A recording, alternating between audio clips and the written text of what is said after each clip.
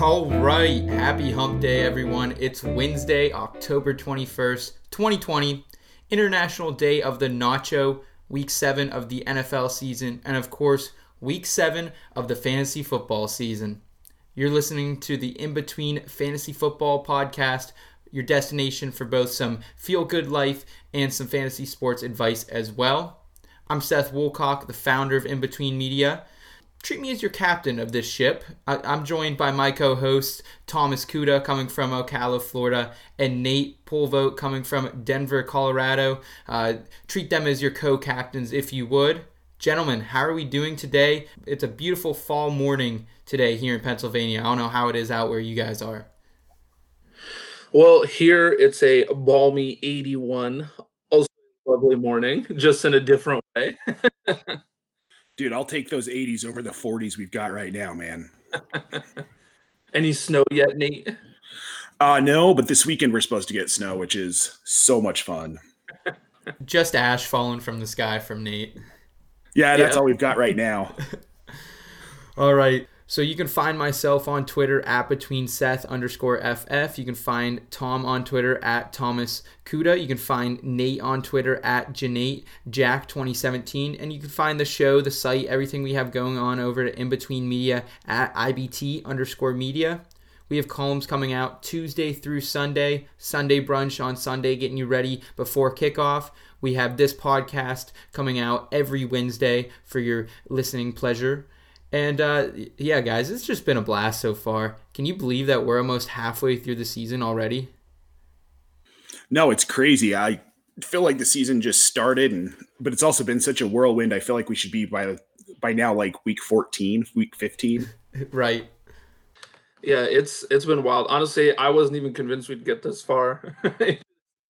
So, yeah, I'm happy. I'm happy we're here. Here we are. We're going to continue as the NFL is continuing. It might be a couple curveballs along the way, but hey, that's life, gentlemen. We talk a lot about that here at In Between Media. You can subscribe to the podcast, leave us a review. We're available on iTunes, Google Podcasts, Stitcher, Spotify, TuneIn, Blueberry, iHeart, and Deezer.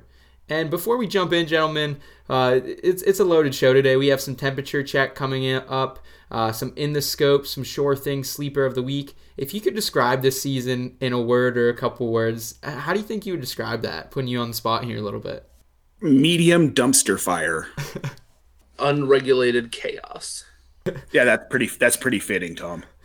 It's definitely been one of the crazier fantasy football seasons I can remember. Like, every year is weird. Every year we get some crazy injuries and some crazy breakouts. But this season, like, from big name players being released to heartbreaking injuries we've seen in the first 6 weeks to COVID ruining games, hours before kickoff, it's really been just a whirlwind, like you said, Nate. We're here in week 7, though, and we're going to continue on through here. And we're going to get you started this week with some temperature check.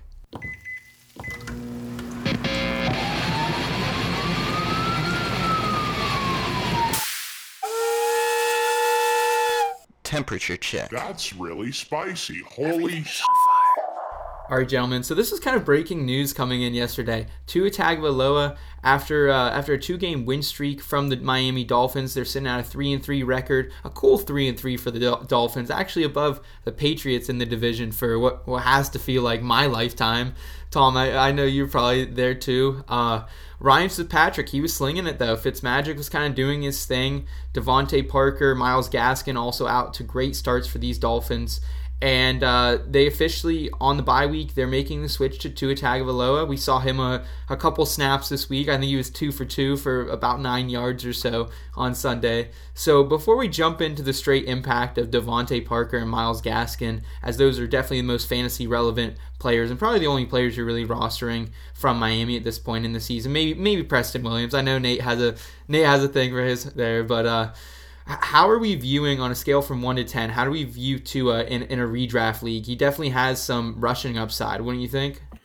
So I've got a buddy who's a lifelong hardcore Alabama fan, and I was talking to him about all of this morning, and his take is like he's somebody he thinks everyone should be buying at this point. Feels like he's going to take off in that offense. Really doesn't see a downside. I can't say I disagree. I think that what we saw from him at Alabama is that he's composed and he can handle running an offense, and I don't think that's changed. You don't go from a guy like Fitzpatrick, who's having a Fitzmagic season, to Tua if you don't think that Tua can keep going or do better. And it seems like Fitzmagic kind of agrees. Yeah, I don't know. I've been like a little torn over this. I love Tua. Like, I definitely want to put that out there first. I think he's going to be an incredible quarterback. I just worry that they're rushing him onto the field a little. Like, he didn't get a preseason in. He's played 2 snaps so far since his injury. I just want them to be picked. He's a precious commodity, so don't waste him. Well, do either of you guys feel like maybe this was the plan all along? Like, ride Fitzmagic to the bye and then get Tua in to give him that like preseason-ish experience of sitting behind an experienced veteran?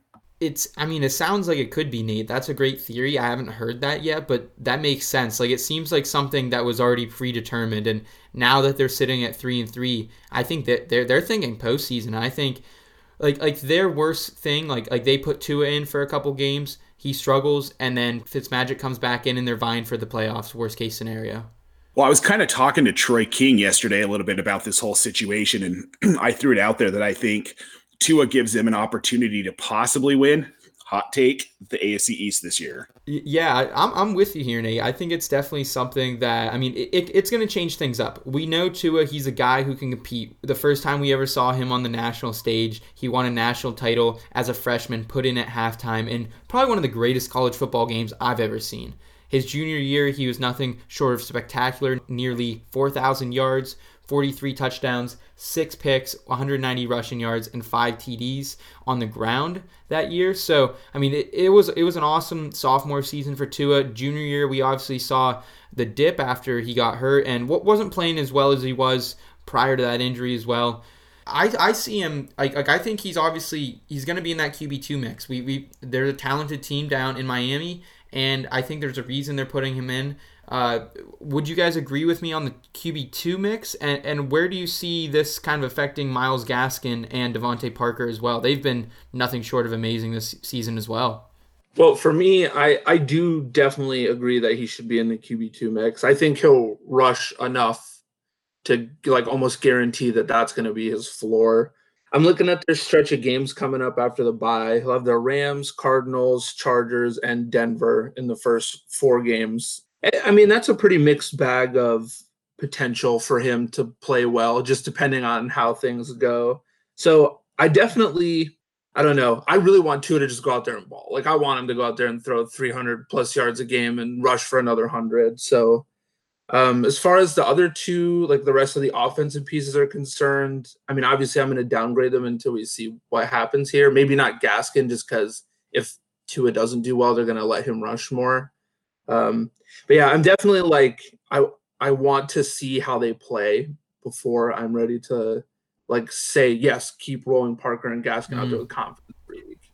Yeah, I think it's probably a good time to buy low on Williams and buy low on Parker, depending on the mood in your league and how people are feeling about Tua. But in general, I'd be willing to sell low on those guys just to kind of cut my losses and make sure I've got someone that I'm a little bit more confident in. Myles Gaskin, though, I think they're going to have to, if they're truly going to give Tua the opportunity to grow and not rush him into being a 30 pass attempt guy, they're going to have to ride Gaskin a little bit, and maybe even Matt Breida a little bit too. We might see him come into the mix a little bit more, but I think the run game there is something that I want to buy into right now. Yeah, I'll be really interested to see kind of what happens near the goal line. Hopefully Gaskin, who finally has gotten that goal line work, can keep that goal line work moving forward. So I think that's definitely an interesting factor of it all. I'll be honest, boys, I think Matt Breida looked awful last week. They kind of gave him more carries, I thought, against his former team. And the week before, he was getting more carries, and Jordan Howard's been inactive. But I don't know. I think Myles Gaskin's the truth right now. I guess we'll see if he can continue to get the dump off passes. I think that's been a big part of his game this season. So if all bodes well, though, we could see a nice Dolphins team. We could see some nice Dolphins fantasy pieces as well. I agree with you there, Tom. So yeah, this is time to buy, this time to sell. So keep that in mind. Let's move to someone else here. DeAndre Swift. Stick shifts and safety belts. Quietly, Swift has had double digits in 3 of 4 games so far this season. He went off in Week 6 for 14 carries for 116 yards and 2 touchdowns, adding 3 for 7 in the passing game. 27.3 fantasy points. Again, it was against Jacksonville, who's been atrocious against the run all year. This was a close all-in pick for me this season, gentlemen. I'll be honest. I'm probably at a 6 or a 7. I've been waiting for Swift to come along. I played him in almost every league I had him, which is a lot this past week. I think he's got a healthy schedule coming up. Atlanta, Colts, Minnesota, Washington. I'm counting on you here, boys, to talk me down because I'm feeling Swift right now. So my concern with Swift kind of is twofold. Matt Patricia's the head coach still, and I don't trust him to do anything consistent offensively. I mean, I just don't. And then he still split carries with Adrian Peterson last week.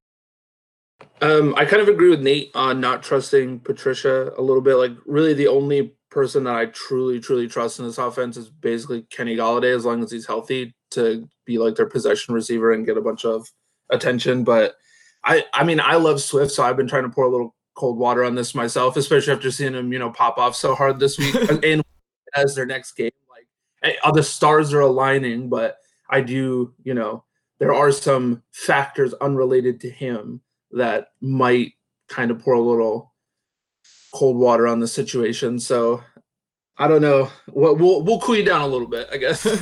Yeah, I mean, the double digits in 4 or 5 games now at this point. He's been an RB2 thus far. I think that's kind of where I had him coming into the season, Tom. I think we talked once in the offseason, and I saw him as like RB24, somewhere right around there. And I think he's that, maybe a little more. It'll be interesting to see if the Lions can stay competitive, because I think we've seen so many times after these buys that the rookies show up. They see what they have in the rookies. They kind of get them more involved in the offenses, and I think that's what happened here with Swift. Could this be his biggest game of the season? Possibly. I think he maybe has another 30-burger or close to a 30-burger in him. But for me, he's an RB2 going forward. I'm starting him pretty much everywhere I have him at this point, at least for these next couple games. Atlanta, the Colts have been a great defense, but not awesome against the running back. So I'm starting him moving forward, but I definitely appreciate the cold water a little bit. I think it's definitely something to keep him in check. Like, AP is there, and AP is doing AP shit this year. So let's move on to Mike Evans and Chris Godwin. Chris Godwin returned to action this weekend, going 5 for 48. Mike Evans had a Mike Evans stinker, 1 for 10, no touchdowns. Currently, Mike Evans, he leads the Tampa Bay Buccaneers in touchdowns, outside of Brady, of course. 6 touchdowns for him, but he's still only wide receiver 18. Chris Godwin, he hasn't been what we expected so far. Obviously, he's been banged up a majority of the season. But with the Bucs defense as good as they are, they shut down the Packers on Sunday. They had a pick 6, and after that, Aaron Rodgers did not do anything. Rojo's doing great in the running game. We expect Leonard Fournette to make his way back soon as well. Where are we on Mike Evans and Chris Godwin right now, gentlemen? Well, I think it's an interesting situation how they're using Evans more at the goal line, it seems. I mean, those 6 touchdowns, that's pretty good, but he's just not producing in yards and touches. I think Godwin going forward, he's someone, if he stays healthy, I'm starting him every week. Yeah, I mean, so I have Mike Evans in Dynasty. I've had him since the day we drafted that league a few years ago. And he always, every year, he has just 1 or 2 absolute stinkers. Like, he'll just blank you or as close to blank as you can get. It happens. He's still an incredible wide receiver. They have used him a ton in the red zone this year. I don't know, though. This is what I was worried about when Tom Brady showed up, because he has an affinity for spreading the ball around and usually keying in on one possession receiver to help him move the chains. And it seems like Chris Godwin has kind of taken on that Julian Edelman style role. So I think my fear for Mike Evans moving forward is, Bruce Arians is a classic coach. If they're ahead in the game, they're going to run it. They're going to pound it, run the clock down. They're not going to bother with, wasting air yards and, potentially risking parts of the game. So I think, Mike Evans has been downgraded a little bit for me. Like, I think the wide receiver 18 is probably about where he'll finish. I don't think he's going to, maybe he'll edge himself up to 13 or 14, but I don't know if he's a 1 anymore. If he's a 1, I feel like it's by the graces of big games and inconsistent games, kind of what we saw from him last season, kind of what we saw from Amari Cooper last season a lot of the time. With that being said, I'm still buying low right now. I don't think like people drafted this season with them in mind of at their absolute ceiling. Like they took them, high end wide receiver, at least Godwin, a high end wide receiver 1. I had him in my top 5, and then I think Mike Evans, a top 10, 12 receiver, he was going to. And I don't think they're that. Like, I got a trade offer today, Myles Gaskin straight up for Mike Evans, and I don't think I'm going to do it. Yeah, I wouldn't do that, Seth. Yeah. Don't do it. Yeah. It's like, it's so hard, though, because it's like we come into, Myles Gaskin is a guy you get off of free agency, and, waiver claimed him, I think, week 1, and you've heard Mike Evans for years and how he's a monster. He can win you weeks, but everything changes now. Like, you can no longer look at things as perspective like, hey, I'm getting Mike Evans, who's a 2nd or 3rd round pick 6 weeks ago. Like, if we were to redraft right now, like, Mike Evans would probably be like a middle of the road 4th round pick or so. Well, and everything changed for him when they shifted from Winston to Brady. I mean, it's a completely different feel of an offense. And Jameis Winston really used Evans as a crutch in tough situations, and Tom Brady doesn't need that from him. I think they just don't need him in general, the Buccaneers. Like, their defense is so good. Like, they probably have the 1st or 2nd best defense this season, so that they're going to win with defense running the ball and Tom Brady making the plays when he has to at the end of the game. One last temperature check for me here, gentlemen. This brings me great joy to say this, but Justin Jefferson, 9 for 166 and 2 in week 6, his 2nd time over that 30-burger mark this season. Last week, we were talking about on here, he was my sure thing sleeper of the week. I saw him as a wide receiver 2 the rest of the way. I saw a big upside here in week 6. The first 2 weeks, he wasn't the starter. BC Johnson was starting over him, and now he's wide receiver 7 in redraft. Where are we on Justin Jefferson? Because I feel like I can't even look at this situation straight because I'm on such a high. I'm kind of with you. Like, his potential is just like through the roof. And he's doing all this in spite of Kirk Cousins being the quarterback that is throwing him the ball, which I think is interesting. He's got such good hands. He's 20 targets, 16 catches, 348 yards. He's averaging 21 yards per catch.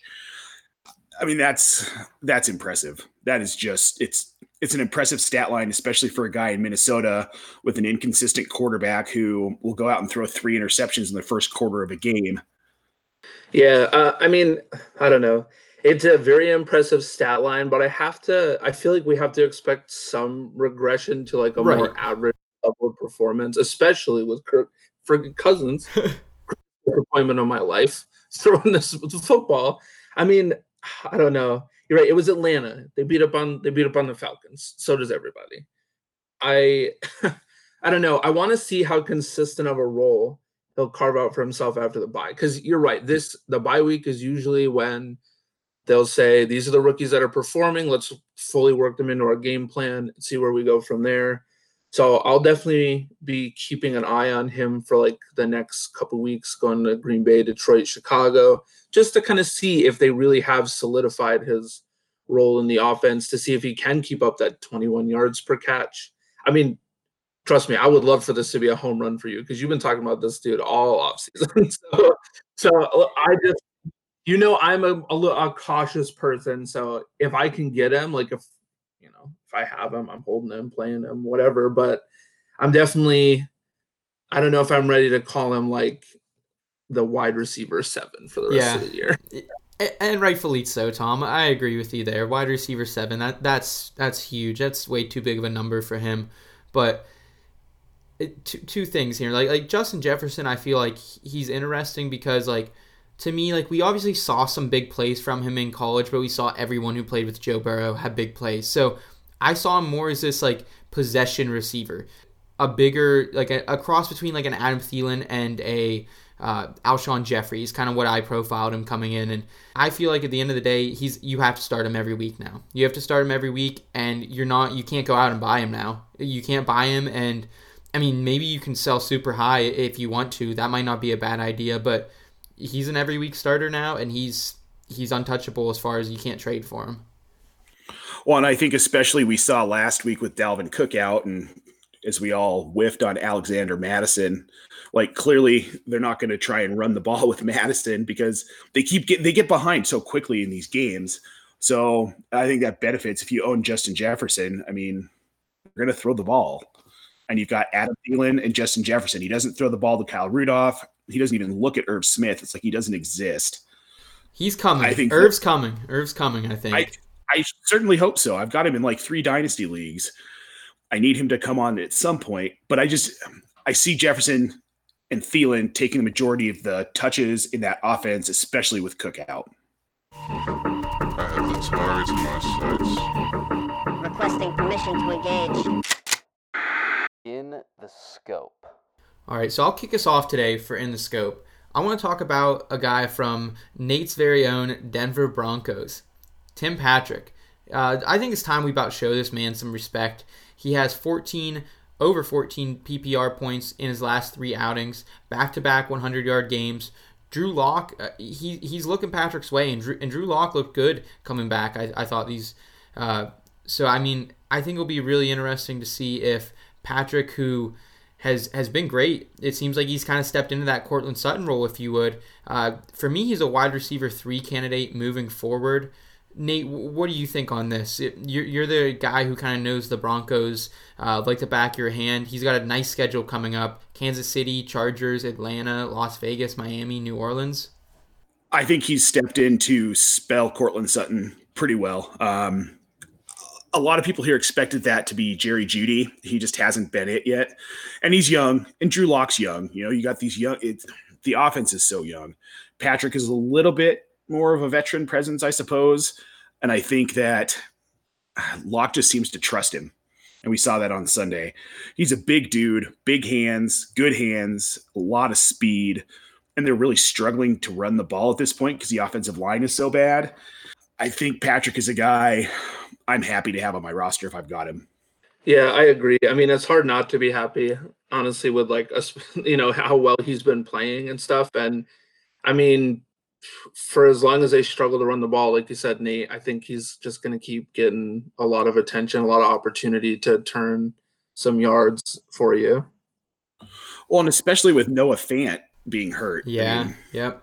Yeah, I mean, the Broncos just can't catch a break, it seems like, in the injury field. And to me, I feel like Tim Patrick might be a super sneaky guy the rest of the way, because when you think about it, like Jerry Jeudy, they're probably like throwing all the coverage out on him. Like when you really think about it, defenses aren't worried about Tim Patrick, and then he goes down the sideline for 35, and then you regret your game plan a little bit. But to me, like I said, I think he's a wide receiver 3 moving forward, and he's out there. I literally picked him up off free agency this morning in multiple leagues. Like he's probably still out there in a majority of leagues.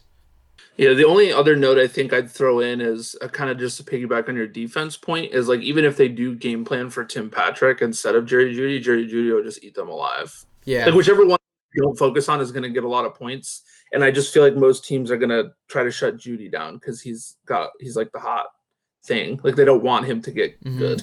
Yeah. I mean, Denver looks like finally they have some decent fantasy options. I mean, 3 weeks ago, Nate, it looked like the world was crashing around your Denver Broncos. You know, shit was hitting the fan left and right, and now it seems like they're finally getting their feet under them a little bit. Man, I really hope so. A win against New England, like that's no joke. That is no joke at all. No, and I was impressed. The defense really shut Cam down for most of the game. I mean, it was a good win. Anytime that we beat New England, I'm happy. Absolutely. And Tom, why don't you throw out your In the Scope candidate here? All right, so this week I wanted to talk about Travis Fulgham. He kind of popped last week, so a lot of people probably have him or at least know of him. If he is rostered in your league, you can probably scoop him away from whatever team has him. But he is a really, really good yards after the catch guy. He's good at running speedy, crisp routes. He gets that half step separation. He makes good plays. His main problem is that he is bad at contested catches. So they're not going to really throw him fades in the red zone most likely because in college he was 3 for 14 of contested catches. It's an abysmal number, but because he's usually got that half step separation, he leaves himself in a good spot to be a possession receiver, which is what they've used him as. He's had over 10 targets in the last 2 weeks, and he's turned those into pretty good games, honestly, especially if it's somebody you're just picking up off the waivers and throwing in. Now, obviously, as the Eagles receiving corps starts to get a little healthier and people come back, you could see him have a reduced role. But given how the season has gone, I don't think they're going to stay healthy for very long. So I have a lot of confidence that, the rapport that he's building with Carson Wentz and the, safety valve he's been for him in these past few games will continue, especially this week against the Giants on Thursday night. Yeah, I agree with you, Tom. I think something I wrote about in my column yesterday was, even though it looks like Jeffrey and Deshaun Jackson are on their way back, I still think Fulgham's built the rapport with Wentz and he trusts him, and he's gotten him out of some tough situations the last couple of weeks, maybe kept Wentz from getting trashed into the ground, and Wentz is going to remember that, and I think he's going to keep going to him. He's been fairly sure-handed. He's been a good go-to guy for him, and Ertz is down. Miles Sanders is out. Like, that offense hurts. They're just, and I feel awful for Philly fans, which I never thought I'd ever say in my life. But that team is just so beat up. But Fulgham looks so good, and I would be starting him every week, regardless of matchups. I agree, Nate. He's been the only right spot on that team. It has been an awful year. They're 1-4-1, haven't been competitive in most games until the very end. Travis Fulgham, he's an interesting story here. They call him Full Yard is his nickname. He comes from Old Dominion, the college in Virginia down there by the coast, and he was a 6th round pick last year by the Lions. Obviously, we know the Lions, they've been known to give up on people pretty early, so maybe he's a legit option going forward. Like, not just for fantasy, but for the Eagles. Like, I think they found something special. And do you guys remember, like, Alshon Jeffrey, his rookie season, or whenever he first popped off for the Bears? Like, nobody knew who that guy even was, and then he kind of came out of nowhere. Fulgham looks like a guy like that who could just be someone you ride the rest of the season and put him in your wide receiver 2 every week, and he provides, and you trade away your wide receiver 2 for a good package him to get a good RB1 or something. And then Nate, how about your in the scope candidate here for week 7? So I'm kind of in love with Gabe Davis this week. I think what we saw Monday in that weird 3:00 Mountain Time game between the Chiefs and the Bills, which was it was so fun to be watching football that early in the day. I loved it. Josh Allen needs another consistent target. John Brown's not it. The guy's got a case of the drops this year. He can't hold on to anything. Stephon Diggs has been good, but I don't think he's been what everybody expected him to be in that offense. I think there was this idea that get him away from Kirk Cousins to save his career, and we've seen that Stephon Diggs might have been part of the problem too. He's just so streaky. I know it's kind of a hot take, but I think Diggs was part of the problem in Minnesota too. Like, I think Gabe Davis needs to be that guy that becomes that late mid-season, shift the offense a little bit more towards him. He's got 8 targets, 8 catches on the season. Every time he touches the ball, he does something pretty big with it. I mean, he's been able to turn something into nothing a couple of times. I really like him, and I think he's kind of a sneaky play, and he's out there. I mean, you go into your league right now if you're listening to us and find him on a waiver wire. I think if you have the space, it's worth the grab, and I see big things coming from him as the season progresses. Yeah, I feel like that was a super hot take, Nate. You just absolutely buried Stephon Diggs, who has had over almost 15 fantasy points in 6 straight games this week, man. I hear you, but I feel like that's a volume thing because Allen is targeting him and targeting him and targeting him. And I was high on Diggs when the season started. I got him everywhere I could, and I was pounding the table for him, but I think I was wrong.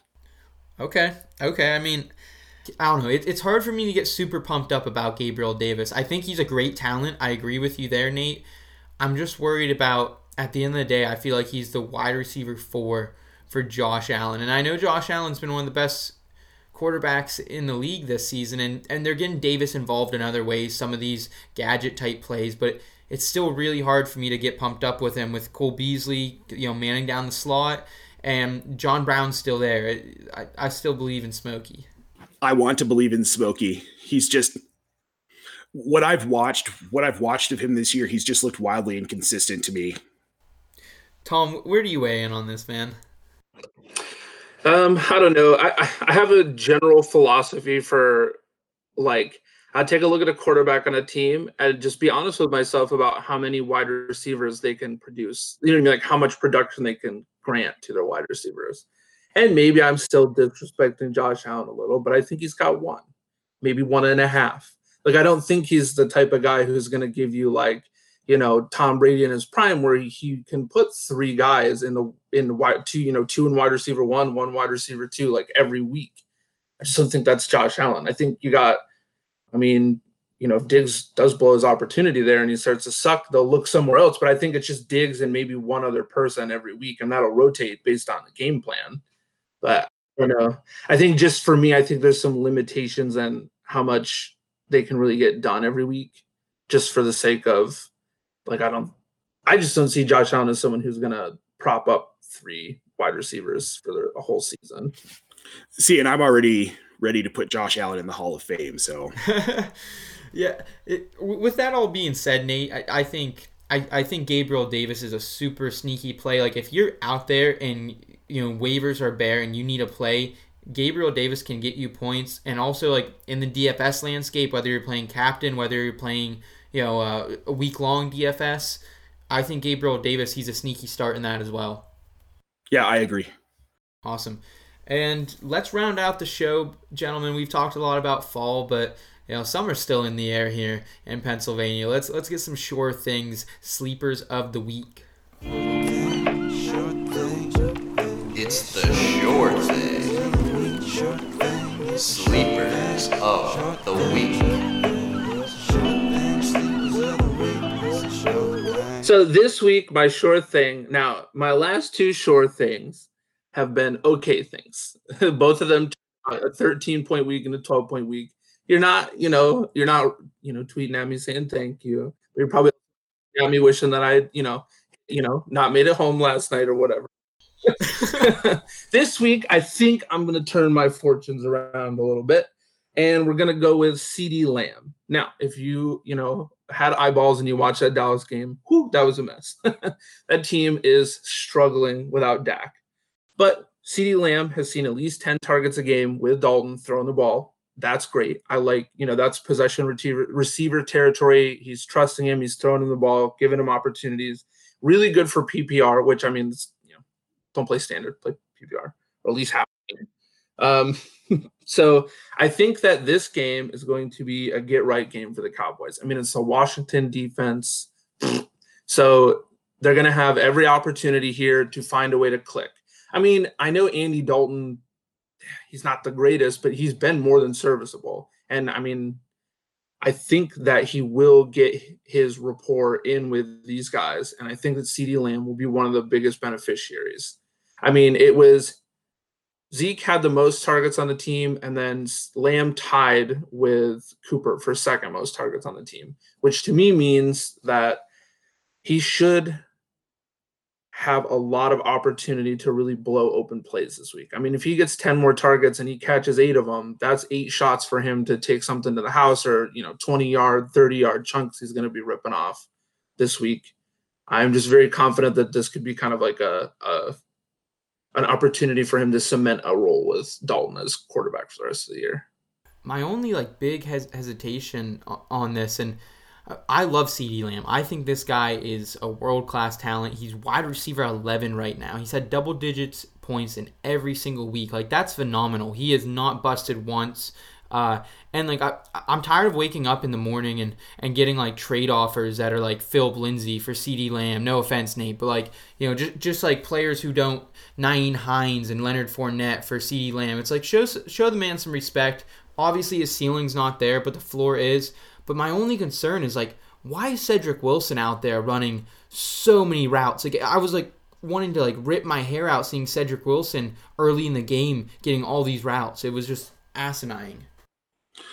That's kind of my concern with Lamb is Mike McCarthy. I hung my hat on Dalton last week, and that was a huge mistake, as we all know. And I just don't buy that offense without Dak. I don't think they can win games. I don't think they can put up a lot of points. I just don't trust it. And I love CeeDee Lamb, and I think his ceiling is with Dak, but with Andy, I just don't buy it. I don't disagree with you for sure. I mean, I don't like Mike McCarthy. I'll just be honest with you. Like, there's a reason Green Bay got rid of him. I don't know why Dallas got him. It's like another one. He's not Gase, but like it's one of those Gase situations where like he'd proven that he wasn't it. I mean, look at how good Green Bay's doing this year. Like, he wasn't the guy. I don't know why they spent money on him, but that's neither here nor there. I mean, it is, but like, I guess my thing is, I feel like I'm looking at Lamb as like the guy who's going to get all the garbage time. Like, if they're going to fall every single game, they're going to get blown out. And I just think he'll be the beneficiary of 200, garbage yards in the air every game. I could be wrong about that. I very well could be. That's just where like I'm putting my confidence in Lamb to be like the one shiny spot in the turd of Dallas right now. I think that makes sense, though. I think you're right. I mean, it has to be somebody. I mean, Dalton's not going to go out and throw for 75 yards a game. And with Zeke, well, we don't know. You never know. It could happen. It could happen. But it feels so risky to me. But, I mean, no risk, no reward, right? If I have CeeDee Lamb, and I do in a couple leagues, I'm listening to offers. I'll be honest, all this like locker room noise coming out about Mike McCarthy is a little. Maybe I was just a little hot on Mike McCarthy. I thought that him coming into Dallas over Jason Garrett looked like the stars had aligned to me for Dak at least. And I'm a big Kellen Moore guy, so I'll continue to be there. And I won't, like you said, Tom. There is so much garbage time that's going to go on. CeeDee Lamb will be a monster. I just hope that like Jerry gets like all pissed off and gets in Mike's face this week and being like, dude, don't play like Cedric Wilson ever again. You're gonna lose your job on the spot. So Mary had a little lamb. His face was white as snow, yeah. Hopefully that happens. I don't know if it will, but either way, we got a sure thing sleeper of the week from Tom for week 7, CeeDee Lamb. So I don't feel like I should have to say this, but I see a lot of hate for Ronald Jones on Twitter still, even today. Saw some of it this morning, and I don't get it. So I'm going with Ronald Jones, man. He is a powerhouse, and I don't care if Leonard Fournette is healthy. It doesn't matter to me at this point. Like, the guy can just pound the ball, and it's in Tampa Bay's best interest to run it. And like you were saying earlier, Seth, their defense is so good that they can afford to pound the rock. And I think they'll keep doing it. And I think eventually Rojo's going to get those goal line opportunities, those red zone opportunities. He's going to start scoring touchdowns. I see big things for him in this offense. And I think that his potential to win you matchups every week is there for sure. What do you guys think? I'm definitely in your corner. I've traded Ronald Jones in a couple leagues early this season when Leonard Fournette popped off. So I'm definitely regretting that a little bit. I like Ronald Jones, and I think he's a guy who can go out every week and get you somewhere between 12 and 20 fantasy points. My only concern is, like, what is with the drops, man? Some of these balls are hitting him in the chest, and, like, it's just like, Ronald, I like you as a player. Like, I just want you to catch the damn ball. Like, I don't know. Yeah, that's concerning, but the run aspect of it, I mean, running back cores are so thin on most rosters. Like, I'm having a hard time putting together the running back part of most of my lineups every week. And I'm having to go to waivers to find somebody. And he's one of those guys that's just consistent. Like, don't trade him unless you've already got a loaded backfield. Like, hold the guy, play him, stop hating on him. Tom, where are you at on Rojo this week against Las Vegas Run D, which hasn't been great so far in 2020? Yeah, I think this week I don't know. I was definitely one of the, like, not a big fan of Rojo people, but I don't know. It's just, it's so hard because I want him to be good. I liked him coming out of college. And then when he landed in Tampa, I was like, all right, cool. They've needed somebody. And then he had such like a lukewarm, time there. He had such a slow start. but now he's very consistent. And then Fournette's going to come back, and what the heck knows? Like at this point, my best estimation is that Rojo handles the run work and they do passing work with Fournette, honestly, just because, I mean, how many times has he just dropped easy balls?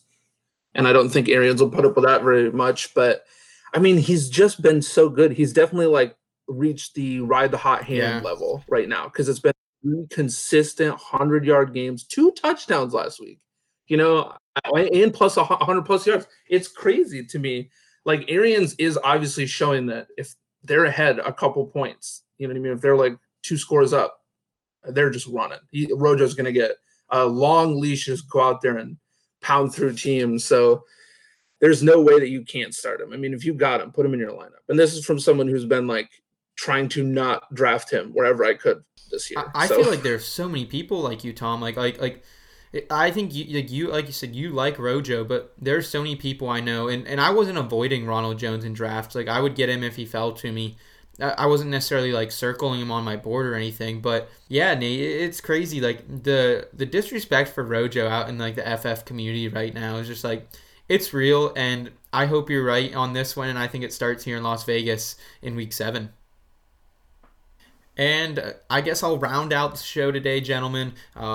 Pave our way into Week 7 with my sure thing sleeper of the week, Devontae Freeman. He's definitely returned this season. It's been cool to see so far. He's come back for the Giants after Saquon obviously got injured, and it was a super slow start for him in that first game. He didn't get the touches, which obviously wasn't expected in his first performance. This week he has the Eagles. They've allowed 8 rushing touchdowns and at least 100 yards in 4 of 6 games so far this season. He's getting the rock, though. Like 11, 17, 18 carries in the last 3 matchups for him. He had a bad last week against Washington, 8 for 61. So that was a little concerning, but I think Danny Dimes going to get it going. I think the Giants could maybe even get the monkey off their back with a win against the Eagles. And I think if the Giants are going to win a game, it's going to be on the back of Devontae Freeman scoring like 2 touchdowns. I think it just has to be at this point. Yeah, I agree. I didn't see him being a factor even when they signed him at first, but that offense is so bad. And Daniel Jones I don't know if he's not it or if it's just the coaching and the team that's not it for him, but they're going to have to ride Freeman and just pray he stays healthy. Seth, I must say, I'm surprised to hear you talk so kindly of Devonta Freeman. Honestly, it's close to being my pick for this week, too. But listen, I'm like the resident Devonta Freeman truther here. I want him to do good things. I mean, he won me a championship last year, 30 points against the Jaguars. Never forget it. Against me, yeah. Against Seth, yeah.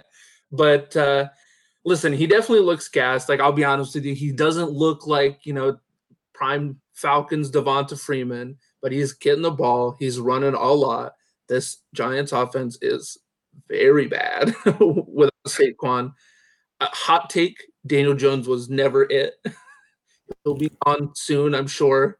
But man, Freeman against the Eagles, division rivals, they're going to want to get something going, and Freeman is the only way they're getting anything going. Yeah, I agree with you here, Tom, on everything other than I think you're a little hard on my boy Danny Dimes. I mean, this has been a brutal schedule starting out here. It really has. It's been tough early sledding here for Daniel Jones. I think he still could be the guy. I guess we'll see next year once Saquon and we get kind of maybe some new receivers in there, because it seems like the receiving core honestly is pretty washed outside of Darius Slayton. Like Golden Tate, I liked him as a deep sleeper this year a little bit, and he's looked pretty washed. And like Sterling Shepard just isn't it. And I'm tired of like he's some guy like everyone in the community just hypes up every season. It's like, it's Sterling Shepard. Oh, I buy in on him every year, and I'm always disappointed. Yeah, I don't know. The Giants really need to go out and win big in the draft on receivers, or convince somebody to trade somebody good. I mean, ever since they got rid of OBJ, that core has been rough. Darius Slayton's been the only bright spot. But I think, again, like you said, if they're going to get something going here in Week 7, Tom, against the Eagles, divisional game, it's Devontae Freeman time, baby. So, hey, I love it, gentlemen. It's been a blast, as always. A lot of great fantasy football advice coming our listeners' way today. A lot of great life advice coming their way as well. Anything special going on the rest of the week? Just waiting for more football. Yeah, not a whole lot. Not a busy week for me. Just football. I mean, we voted, so do that thing. Yeah. But other than that, not a busy week. Yeah, you heard it here first. In between listeners, go out and vote. Do your civic duty, as Tom would say, and join us next week again. We'll be back, getting you ready ahead of Week 8 of the official halfway point of the NFL season. So stay tuned for that, everyone, and we'll be back on another episode. Keep it in between and be safe, everyone. Thank you.